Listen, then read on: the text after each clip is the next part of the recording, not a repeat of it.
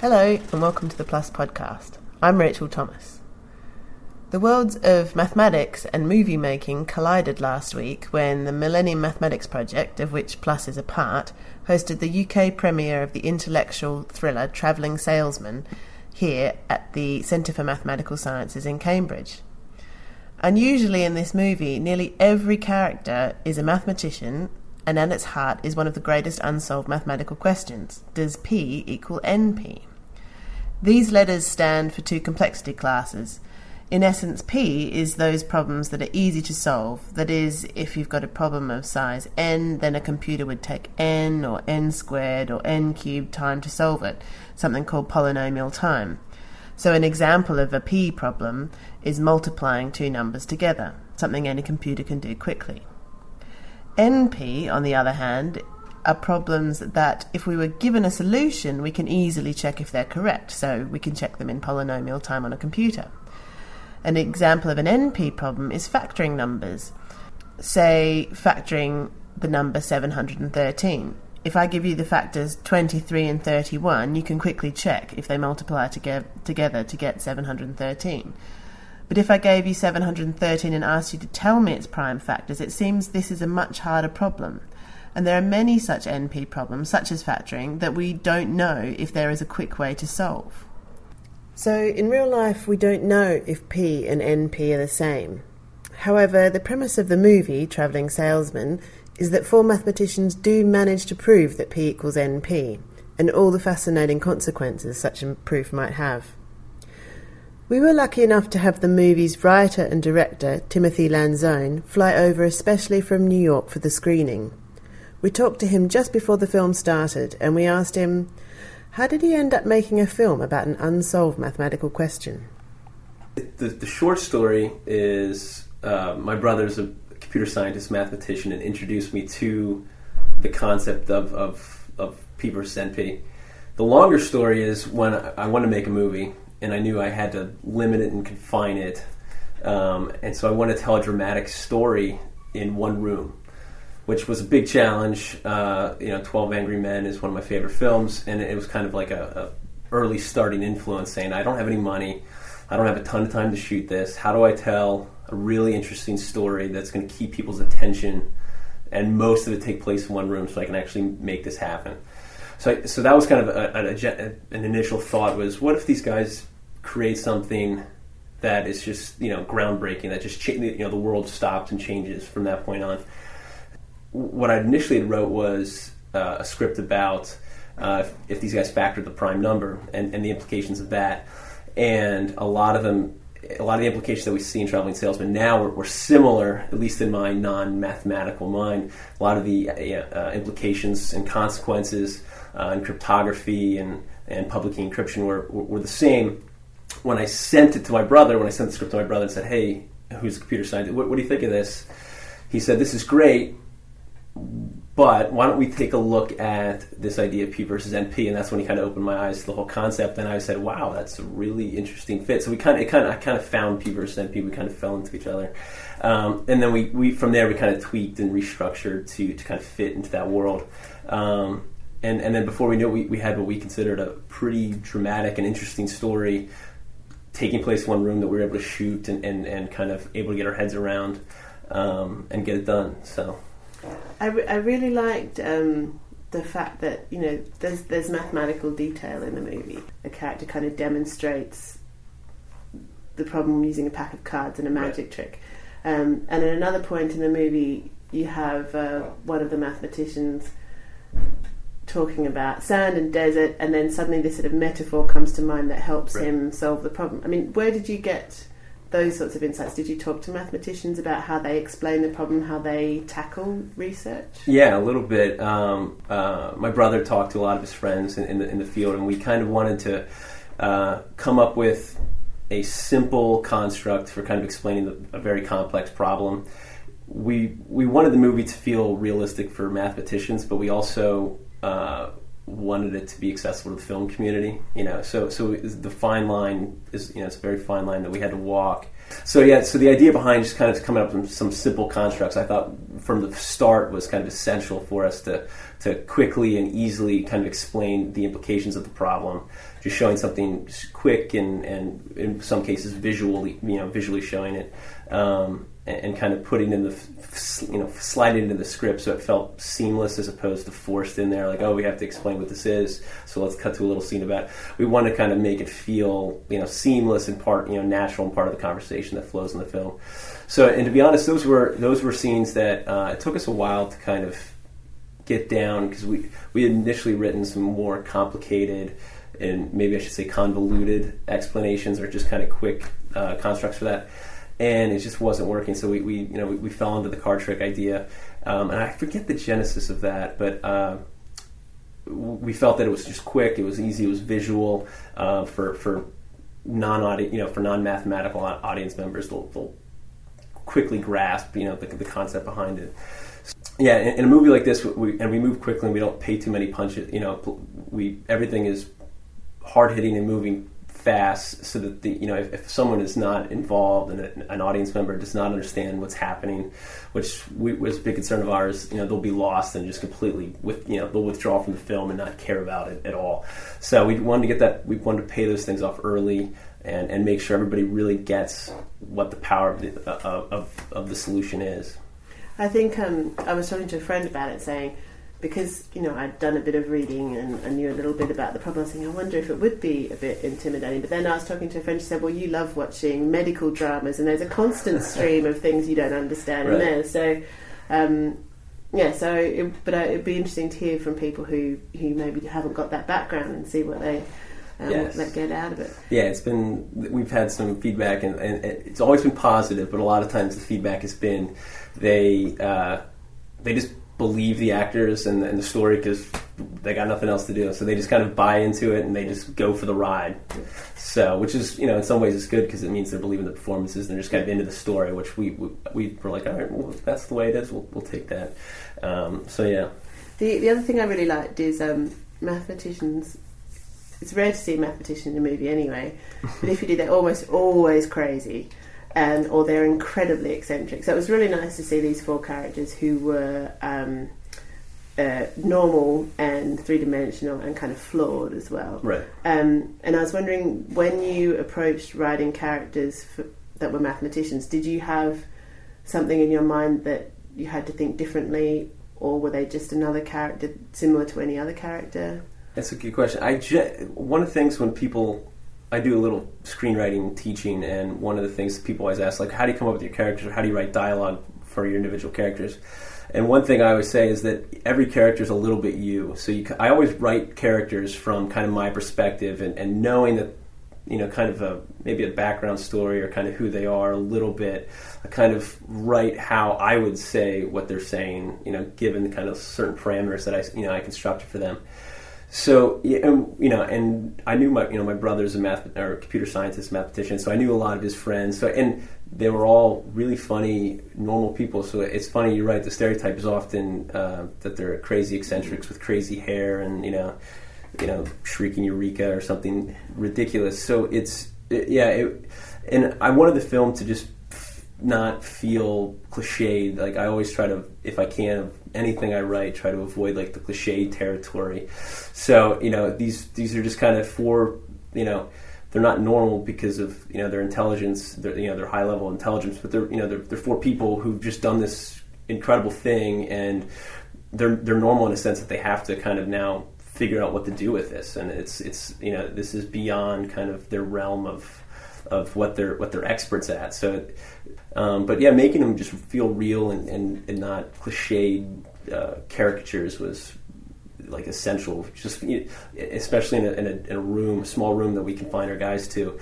If somebody's really annoying or somebody you just don't, you can't get around it. The story will just stop every time they're on camera. So you kind of want everybody to be, you put it in a good way, but somewhat likable, but flawed in the same way, and hopefully on some level we got to that point. So the other thing I thought that was interesting is, so they're sort of debating the ethical consequences of their discovery, and I thought what was really interesting is you both had the sort of ethical consequences that you'd think of, it being used for evil or it being used for good, but no one can use it for good because it's secret, because their work is classified.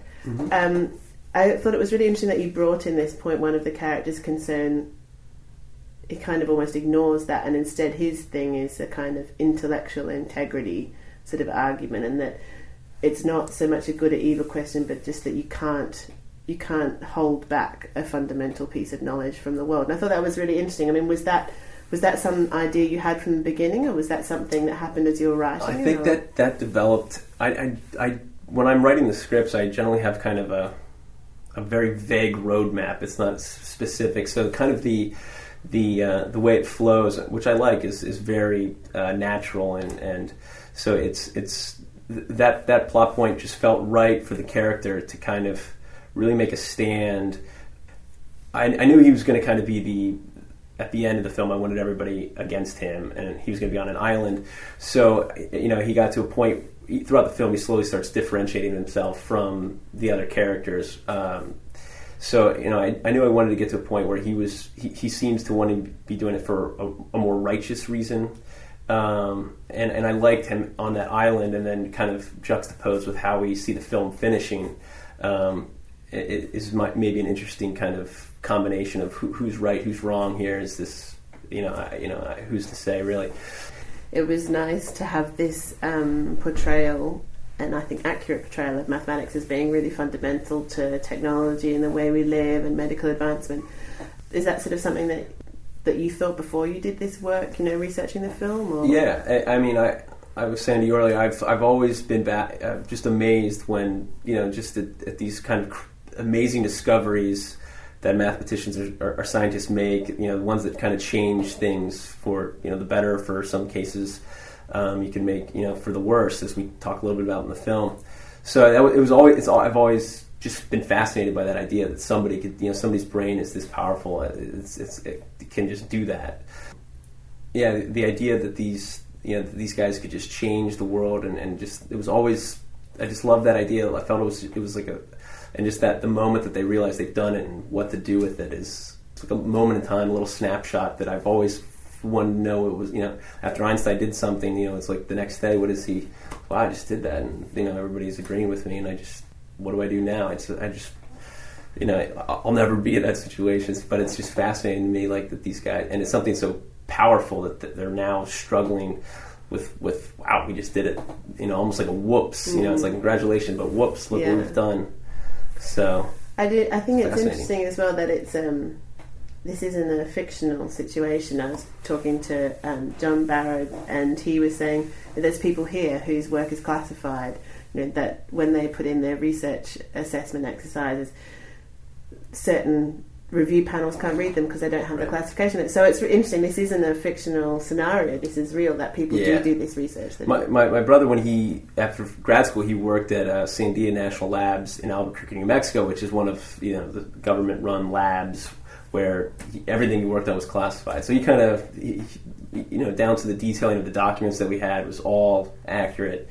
So he was like very involved with classified projects, and he did a lot of cryptography. He wasn't really allowed to tell us what more he did, but yeah, does he have any letters from the president thanking him? I don't know, actually. If he did, he probably locked him away somewhere. It's definitely very real, and happens at a lot of academic institutions. These, people are working on some interesting things that people want to keep secret. So it's funny, it's quite obvious that if someone's doing a medical degree, they need to take a course in ethics, or if they're doing anything that a lot of technology degrees. Right. But you just don't think a mathematics degree should have an ethics component. Yeah. But maybe you should. I don't know. That's a very good point. That's very true. And business, you have to take ethics, and if you're going to get your MBA, sure. They have a lot of power. What is being innovated at a lot of these schools is, can be powerful. So it's a funny point. And given that the building we're sitting in, Centre for Mathematical Sciences in Cambridge, houses the Ralph Ball Professor of Mathematics here, Tim Gowers, who one of your characters holds that position. I mean, is it strange to be here in this place? It is surreal. I think surreal is the perfect word. Yeah, it's one of those ones when you're sitting in your little room I think I started writing the script back in 2009, so it's been 3-4 years now. To kind of be here is very surreal. It's very cool. So it's a lot of fun. It's really, really cool. So. Well, I suppose we should head down to the premiere and Absolutely. see what everyone thinks. Thanks a lot, Tim. Thank you very much.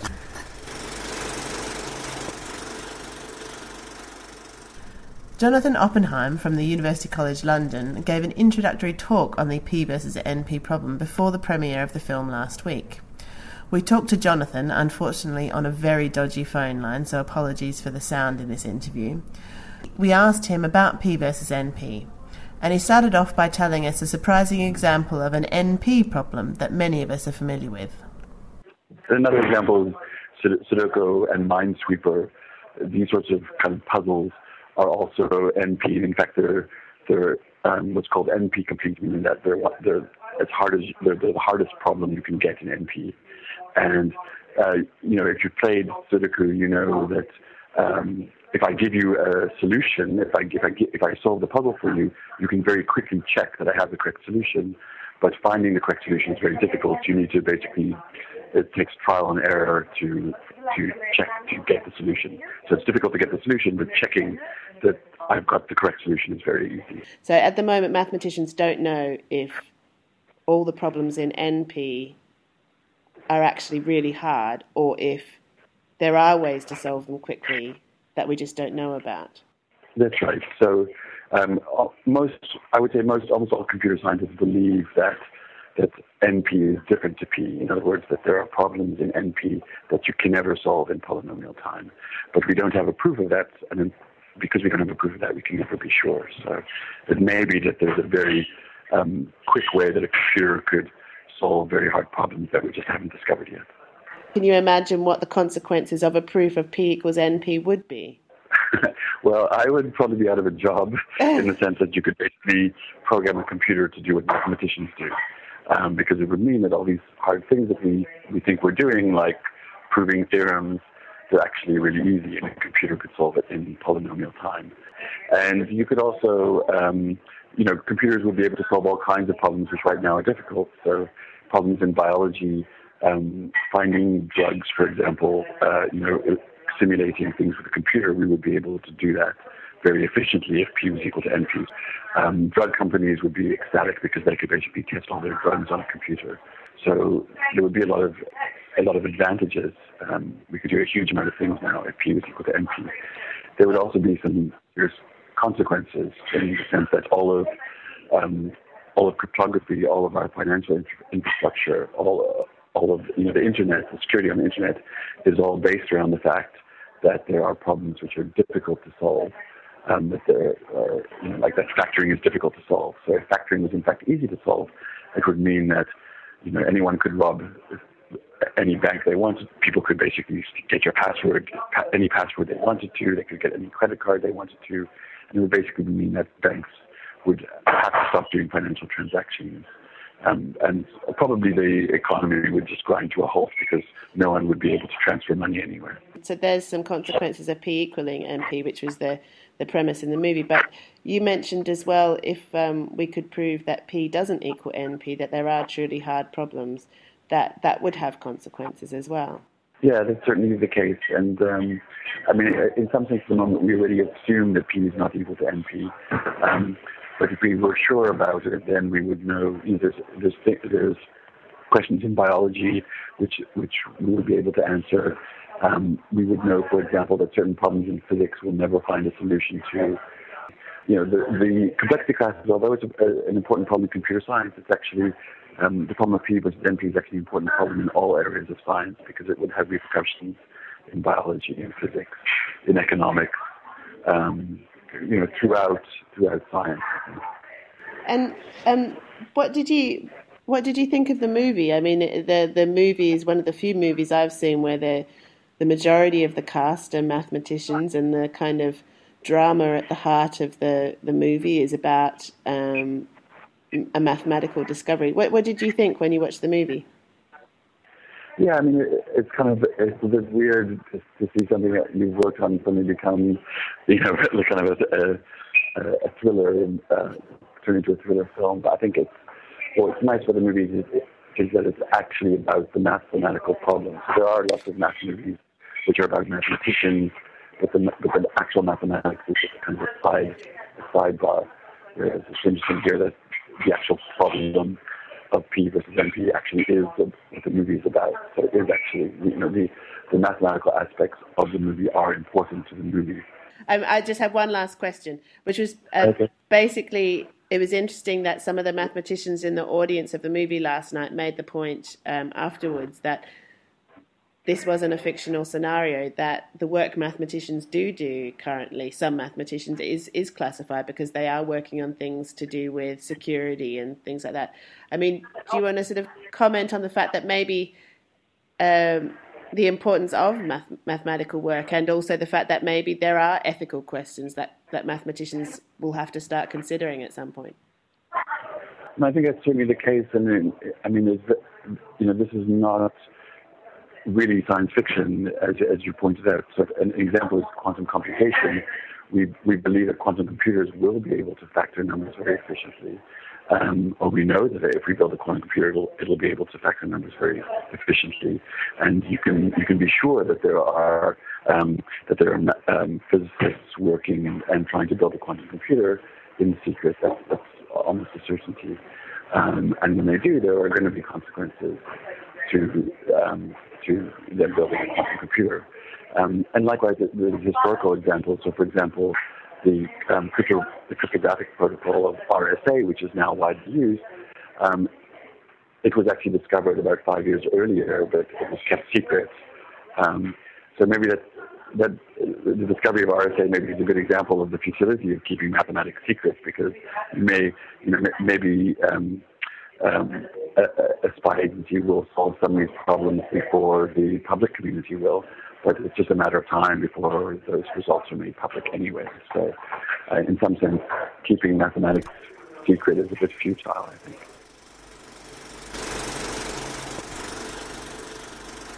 That's it for this podcast. You can find out more about the movie, Travelling Salesman, and the mathematics behind it on the PLUS website, plus.maths.org. Thanks for listening, and goodbye for now.